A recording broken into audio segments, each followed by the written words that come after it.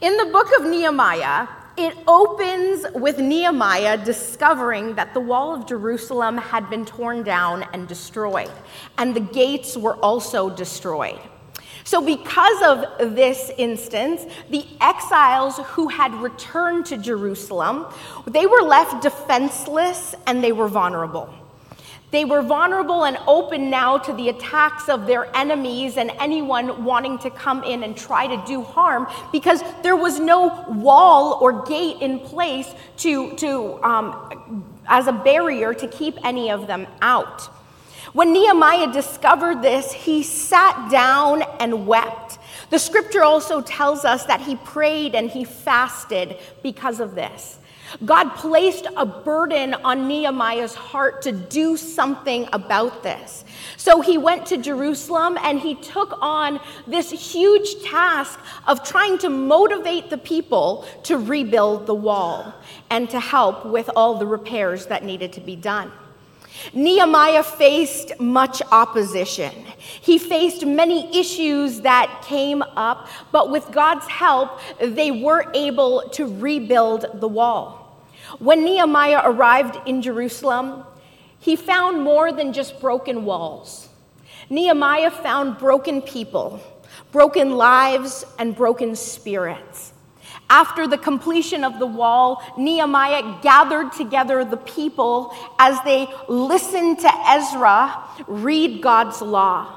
His focus now was on rebuilding the spiritual lives of the people, rebuilding the lives of the Jewish people, and also to begin helping to usher in a revival.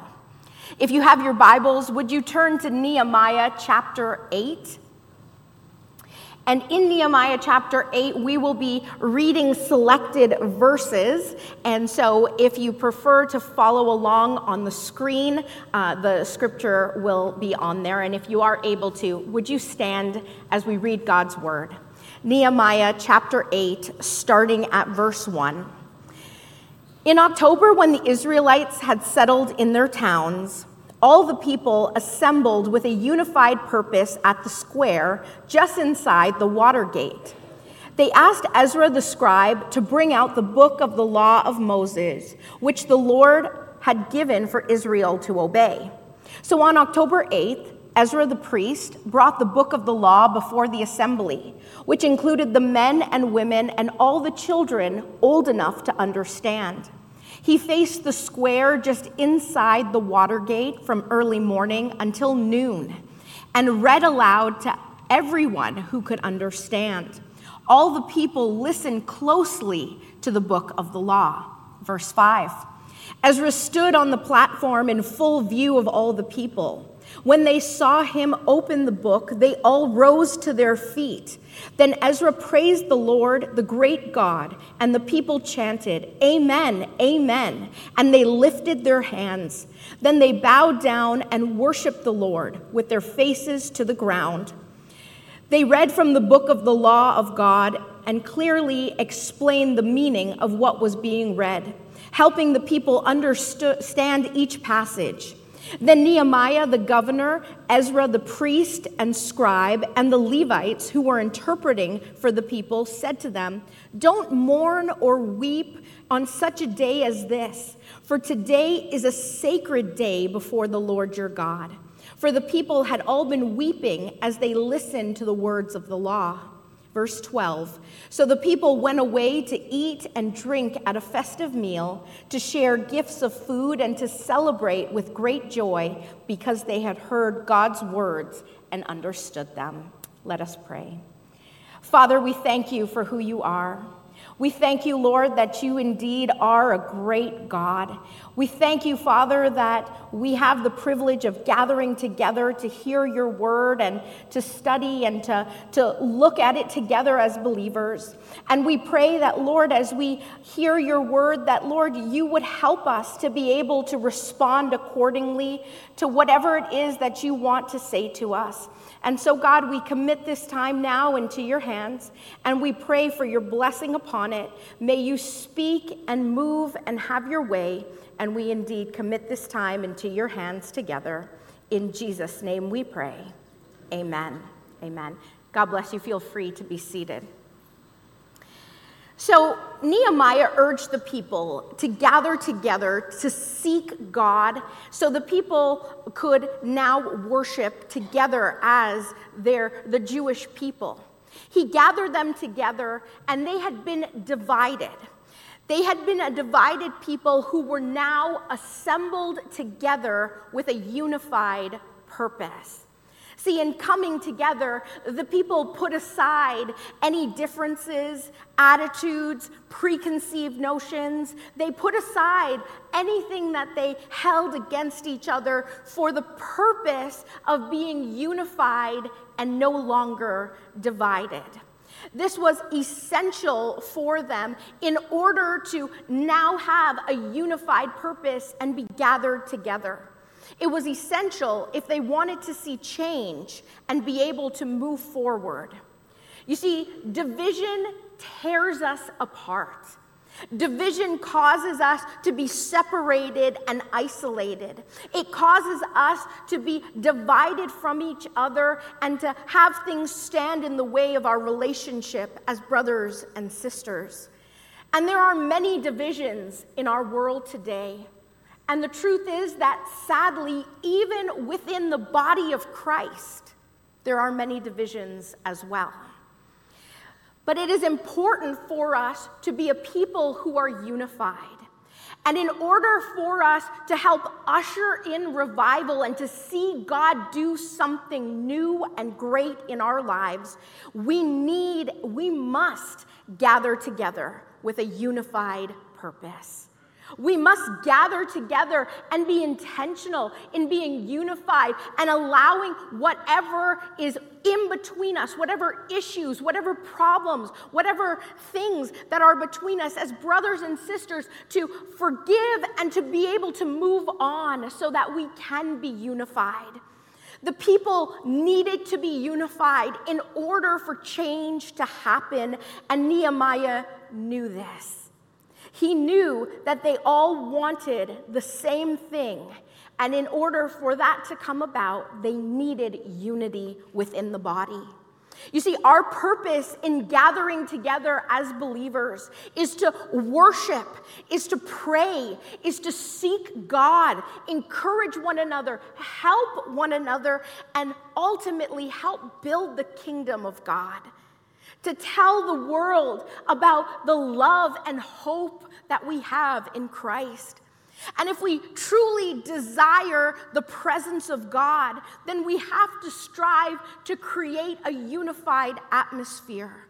If we truly desire to see the hand of God move in our lives in a powerful and miraculous and mighty way, then we have to seek God and as a body be unified.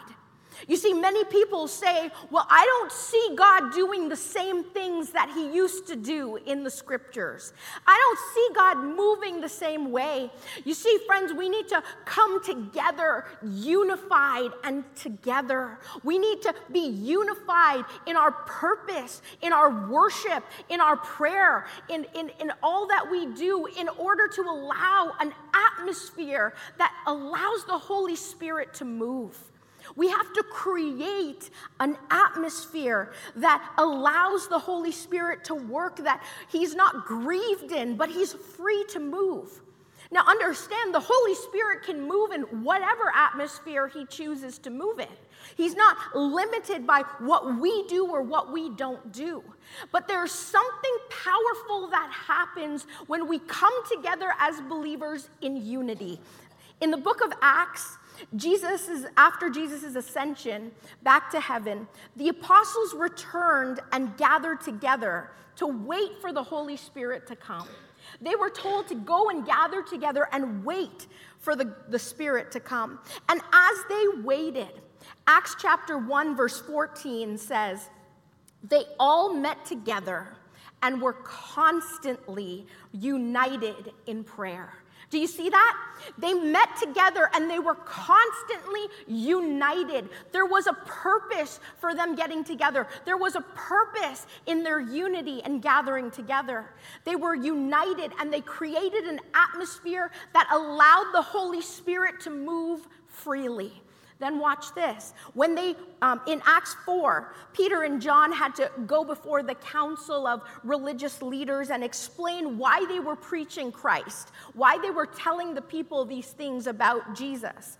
And when they entered to the other believers, in Acts chapter 4, verse 24, it says, when they heard the report, all the believers lifted their voices together in prayer to God. They prayed together. In other words, they prayed together, unified, and look what happened. In verses 31 and 32, after this prayer meeting, the meeting place shook, and they were all filled with the Holy Spirit. Then they preached the word of God with boldness. All the believers were unified in heart and mind. After they prayed, the place where they were meeting shook because the presence of God had entered in and had met with them. The Holy Spirit started to move and to work and to have his way. You see, my friends, as believers, we need to create a unified atmosphere, an atmosphere that is inviting for the Holy Spirit to come. We want the Holy Spirit to come, but are we creating an atmosphere that allows him to come and to work? Are we creating an atmosphere of prayer and of worship? Are we creating that atmosphere in church? Are we creating that atmosphere in our homes? Are we creating that atmosphere amongst our family?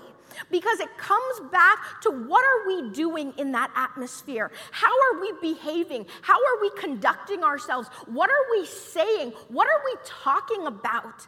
You see, there are times where what we do and what we say can grieve the Holy Spirit.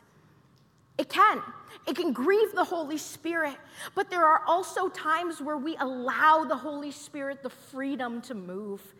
We allow the Spirit to come and we invite him to work and to move and to have free reign.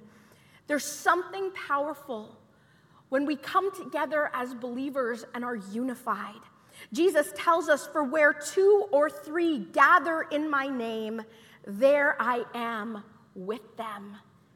Where 2 or 3 gather in my name. You may ask the question of, well, what if there's only one? Well, the Holy Spirit dwells in us, and so he's with us all the time. But when we gather together as believers, he is in our midst. He is amongst us. He is there. When we come together in agreement in prayer, when we come together talking about the things of God and inviting his Spirit into our midst, he is there with us. We gather together for a unified purpose. We do not gather together to compare and gossip about people. We do not gather together for a fashion show and to check out what each other is wearing. We do not gather together to complain about things without offering help and a solution. We do not gather together to draw attention to ourselves and what we have done. Friends, when we gather together as believers, our sole unified purpose should be on God and God alone. That is what our intention and our purpose should be when we gather together.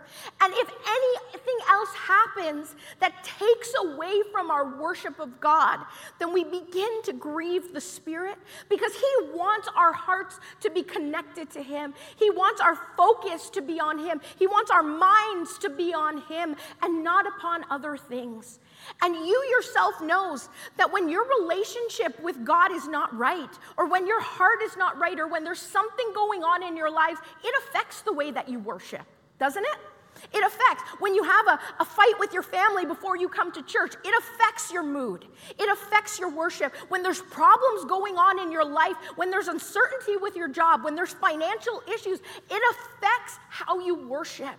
Friends, our purpose in coming together should be on God, should be on turning our eyes upon Jesus, to look full in his wonderful face. It should be on worshiping him and acknowledging that there are so many things going on in and around us. But when we focus on God, all of those things seem to go smaller and smaller and eventually fade away. We come together and we gather together to be present, to be unified, and to worship. Whether that's online or in person, we need to gather together as believers. And I do want to say, and this is not to make anyone feel bad, but the truth is that some of you have chosen not to come back simply because of convenience. That there are legitimate reasons for people who have not come back in person to worship, whether it's health or mobility or work issues or whatnot. But there are some people who have chosen not to come back simply because it's more convenient. Friends, the Bible tells us, let us not neglect meeting together as some people do, but encourage one another, especially now that the day of his return is drawing near. Let us gather together. Let us support one another. Let us encourage each other. Let's learn from each other, and let's worship God together. The people gathered and they were unified, and that began to usher in this revival that they experienced. So they gathered together for that purpose, and the purpose that they gathered together for was to hear the book of the law of Moses read to them, which was likely the Pentateuch, which is the first 5 books of the Bible. Keep in mind that at this time, the people didn't have their own copy of the Bible the way that we have now. And so their only way of hearing the word is if it was read to them by one of the religious leaders or scribes or prophets. And so they were listening to the word of God being read, and they were gathering together. Then Ezra was asked to bring out the book, and in verses 3 and 5, it says this: he faced the square just inside the water gate from early morning until noon and read aloud to everyone who could understand. All the people listened closely to the book of the law. Ezra stood on the platform in full view of all the people. When they saw him open the book, they all rose to their feet. Do you see how they had such an awesome reverence and respect for God? They had such a reverence and respect for his word. They wanted to hear the word. They were hungry for it, and they treated it with honor and reverence.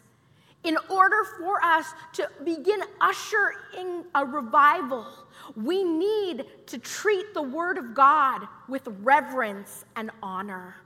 To treat the word of God with reverence and honor. My friends, this is not just another book, but this is alive and active. It is sharper than any two-edged sword, and it has the power to pierce the heart. It has the power to divide. It has the power to bring conviction and change and transformation, and we must treat it with the honor and reverence it deserves.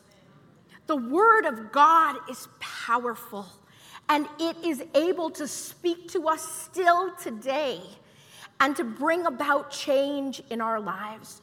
You see, there is no other book in history that has this kind of power. No other book in history that has that power to convict, change, transform, stir up controversy, and at the same time bring hope to the world. No wonder the Bible is banned in 52 countries. Did you know that? The Bible is banned in 52 countries because God's word is powerful. God's word is alive. It reveals to us the character and nature of God. It reveals where everything came from and why we exist here today. The Bible helps us understand how we must live and how we can have eternal life. The Bible is for people of all races, ages, genders, walks of life. The Bible is the truth. And it reveals to us God's truth and his standard. Therefore, we must approach the word of God with reverence and treat it as holy and precious. That's why we're not to add from it or to take away from it, but we're to proclaim it in its fullness and in its context. We are to honor God's word. When the people saw that Ezra began to open the books, they stood, they rose up from their feet because they knew this is not just some other book that he's reading, but this is God's word, God's law to us, and they treated it with the respect and honor that it deserved. Ezra began by reading God's word. He opened the book. The people displayed a respect and a reverence for the truth. They were standing as the scripture was being read. The truth was explained to everyone who could understand, so that everyone, including children, were able to understand what he was teaching. The truth was then applied to their lives. See, they didn't just hear the word, but they did something about it. They didn't just listen to what it said, but they became doers, and they brought about the change in their lives that needed to come about. You see, we cannot just read the word of God simply hoping that we'll understand, because many people read the Bible and then say, oh, it contradicts itself, it doesn't make sense, this, is not relevant to me. Because the word of God is inspired by the Holy Spirit, we must read it with the help of the Holy Spirit. And so I want to encourage you, even before you read God's word, to just say a prayer. It doesn't have to be long, and say, God, as I read, open my spiritual eyes. Help me to understand, because I know that I cannot understand on my own, but reveal to me. And when we look at it with the help of the Holy Spirit, he helps to reveal things. He clarifies. He gives us revelation and wisdom and understanding. And we must read it with his help in order for it to make sense, and read it as it should be read. See, it doesn't matter if you're old or young. If we are not reading it with the help of the Holy Spirit, we will never glean the wisdom that the Bible has to offer. We will never fully understand the benefits and the blessings that come from God's word. We must read it with the help of the Holy Spirit. We cannot experience revival with our Bibles collecting dust, sitting on a shelf or sitting on a coffee table. It must be opened. It must be read, studied, talked about, memorized, meditated on. It must be applied to our lives in order to allow change to happen. And I know that many of you read the Word of God on a daily basis, and God bless you for doing that. But I want to encourage you to go even deeper. The Word of God, not only reading it, but studying it, meditating on it, looking at things up to help understand more and more in context. And as we begin our small groups again in the fall, I want to encourage you to join a Bible study or small group, because that is what's going to help you to dig in and go deeper, to ask questions and be able to learn from each other, not just reading on your own and hope that you understand. But it is so important that the Bible is used in our lives, because it is the sword that we use to our spiritual defense. You see, when Jesus was attacked in the wilderness, he didn't use any physical objects, but he used the word of God at his defense. The word is our defense, and we can only use it if we know it. The psalmist writes, I have hidden your word in my heart that I might not sin against you. I have hidden your word in my heart. But in order for us to hide God's word, we have to know God's word. We have to read it and memorize it and know it. One author wrote, sin will keep you from the Bible, or the Bible will keep you from sin. The word of God is like spiritual food. It is nourishing to our spirits. It is nourishing to us, and it helps us to grow spiritually. And it is the kind of food that God wants us to continue to feast on day by day by day. Notice that the Bible says that as Ezra was reading the book of the law, the people were weeping. Now, I want you to understand that he was reading God's law, the law that God had given to Moses. It wasn't like it was a beautiful story narrative. It wasn't like it was a beautiful path. It was law. It was what God expected of the people. But they began weeping. You see, when we see ourselves in the sinfulness that is revealed to the standard of a holy God, we cannot help but weep because we understand how sinful we are and how much we need a Savior. It reveals our sinfulness, and the people wept because as they listened to the law being read, they realized how truly sinful they had been, how truly disobedient they were, and how much they needed God. However you may read the Word of God, whether it's on your phone or tablet, computer, physical Bible, it is important for us to read it. Here's something, and this is just my opinion, but I always still read my Bible unless, something happens and I don't have it, from the physical Bible. And that's just my opinion, but I want to encourage you to still read your Bible from the physical book. You know why? Because it teaches us to find the books of the Bible and to know where they are. And so, it's easy on a tablet just to select a book of the Bible, but to physically be able to flip through the pages and to know where things are without having to look them up is something that we cannot replace. And so don't give up your physical Bible, but continue to regard it as holy. Teach your children. The Bible tells us that he taught all who could understand, children included. Are you teaching your children and your grandchildren the Word of God? Are you teaching them how much Jesus loves them? Are you teaching them the books of the Bible to memorize it, where to find it, how to apply it to their lives, to understand? Because we need to set that foundation so that when they are old, they will not depart. Are we teaching the Word of God? After Moses' death, the Lord spoke to Joshua and he said this. He said, "Be strong and very courageous. Be careful to obey all the instructions Moses gave you. Do not deviate from them, turning either to the right or to the left. Then you will be successful in everything you do. Study this book of instruction continually. Meditate on it day and night, so you will be sure to obey everything written in it. Only then will you prosper and succeed in all you do." Do not deviate from the Word of God. Do not turn to the left or to the right, but look to the Word of God for our direction, to understand how we should live and what we should do. Look to the Word of God to give us wisdom and guidance in everything that we do. May you continually have a reverence and honor for God's Word.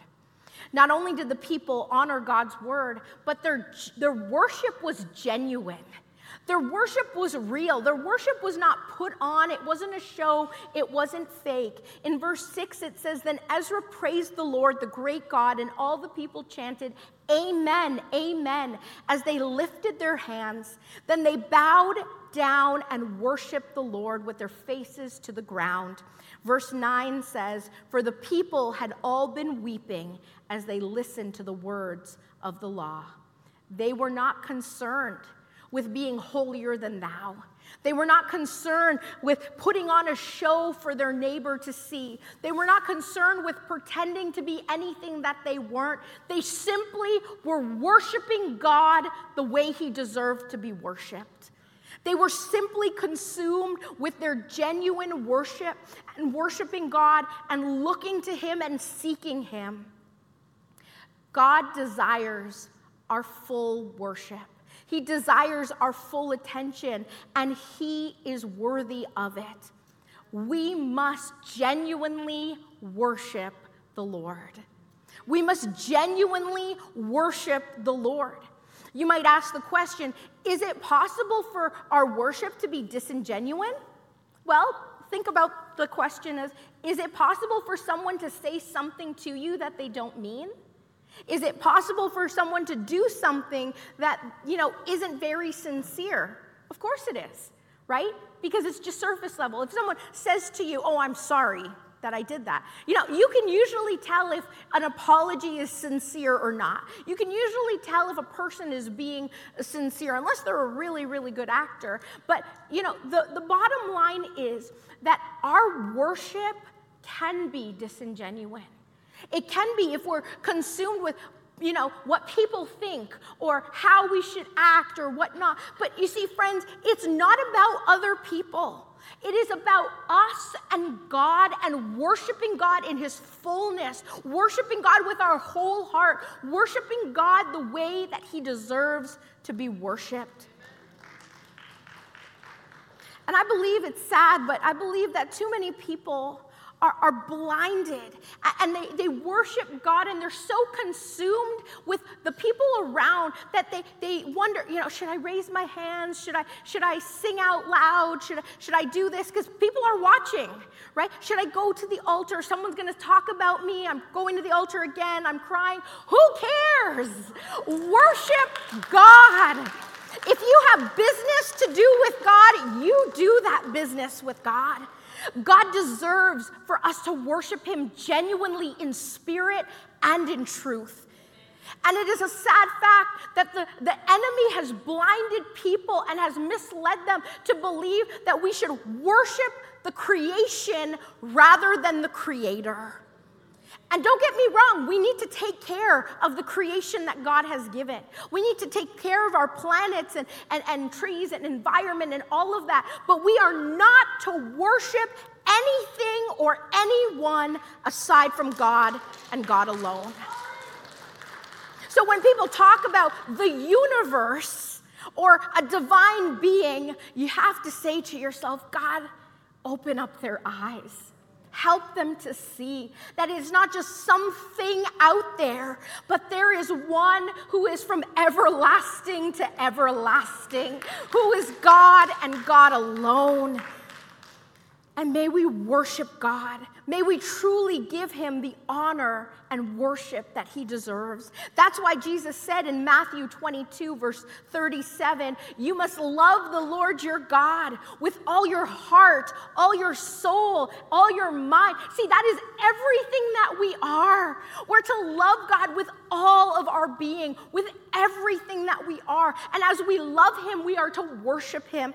And when we truly encounter the one true living God, he changes us and he transforms us. When Isaiah in Isaiah Chapter 6 had this vision of God filling this temple and his robe, he couldn't help but say, woe to me, for I am a man of unclean lips.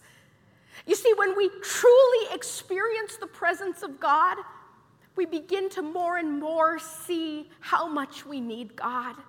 That we are not able to save ourselves, that we are unclean, that we are sinful people in need of God's grace. And our worship to God should be genuine. My prayer for you is that day by day, God would give you more and more a glimpse of his glory. That God would show you who he is in your quiet time with God, in your worship with God, because he is a holy God.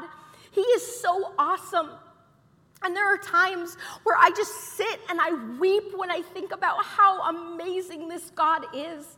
That God who holds the universe in the palm of his hand. God who is so big and so powerful that he spoke creation into being and his word goes forth and it does not come back void. God who sent his one and only Son to die for me. He took the punishment for my sin. God who made a way so that I could have the opportunity for eternal life. That God knows my name. He knows everything about me, and he calls me friend. When I think about that, I can't help but worship him and say, who am I that you are mindful of me? Who am I that you should care to know my name? Who am I that you have chosen me and made me a daughter of the King?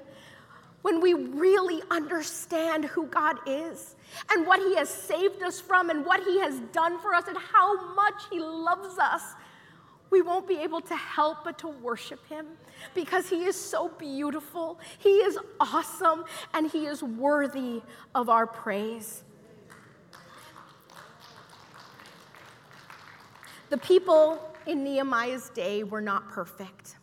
The people in Nehemiah's day were people who were divided, were people who caused issues for Nehemiah. Thank you. But they were people who came together. They were people who came together because they desired one purpose. They desired to hear from God, and they desired to see God do something.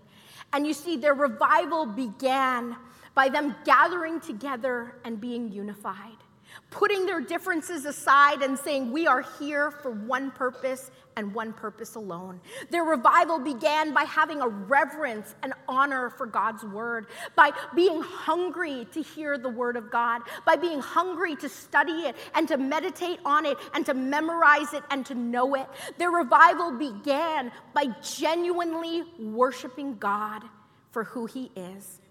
As we prepare our hearts and our minds and our spirits for God to do something new in our lives, as we prepare for revival to come, as we prepare to usher in revival, there are things that we need to do in our own lives first. You see, before we can see revival come, we need to be prepared ourselves. And as a church, we desire to see God move. We desire to see him do something great and something new. But it starts with us.